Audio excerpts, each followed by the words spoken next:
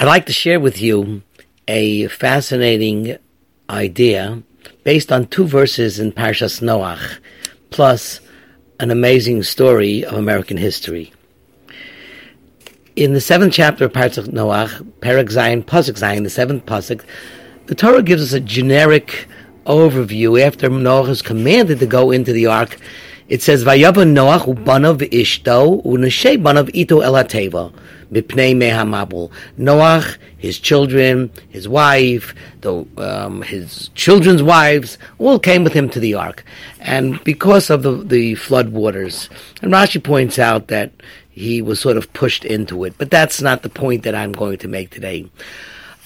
Only 6 psukim later, in the 13th pasuk, it repeats the narrative much more specifically.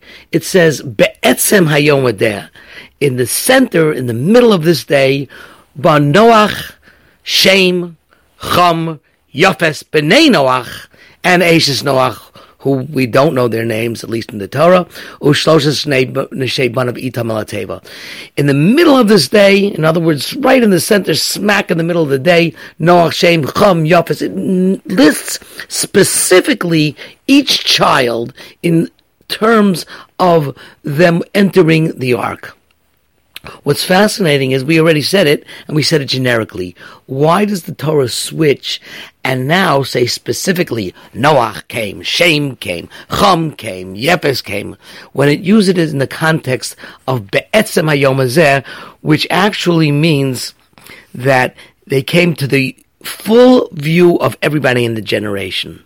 So I'll revert to a fascinating story that I read in a book by Brad Meltzer about the plot to kill Lincoln. Abraham Lincoln, obviously, we all know, unfortunately was assassinated in April of 1865.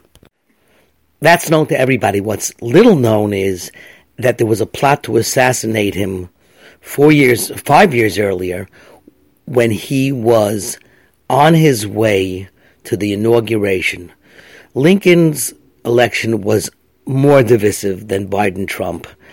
The museum I once visited in Springfield, Illinois, shows what was going on, the depiction of Lincoln as an animal and a terrorizer and just an evil man. It was just so disheartening to see. And believe it or not, 6 states seceded. 5 or 6 states seceded even before he became president. And he decided, however, just to go across from Springfield, across the country, from Springfield, Illinois, cross through to Pennsylvania, and then down through Baltimore into Washington. And he would stop countless times and make speeches all across America. But what happened was that Allan Pinkerton was hired by the head of the railroads to look into a plot that the South, the rumors of the Southern secessionists were going to blow up his rail lines. Well, during his investigation, he came across, and he had agents planted in Baltimore, he came across a plot by a group of 20 or so Knights of the Golden Circle to assassinate Lincoln while he was switching his trains from Baltimore to a Washington line. There was no direct train from Springfield to Washington. He had to switch a number of times. One of the times he would have to switch was in Baltimore. And the plan was that when he was traveling from one station to the Union Station to get to from Baltimore down to Washington, they would attack the carriage and kill him. And he found this out, and he told us to Lincoln, when Lincoln was in Philadelphia, and the plan was just to go straight and hide. He said, no, I'm going to Harrisburg, and there he met the governor.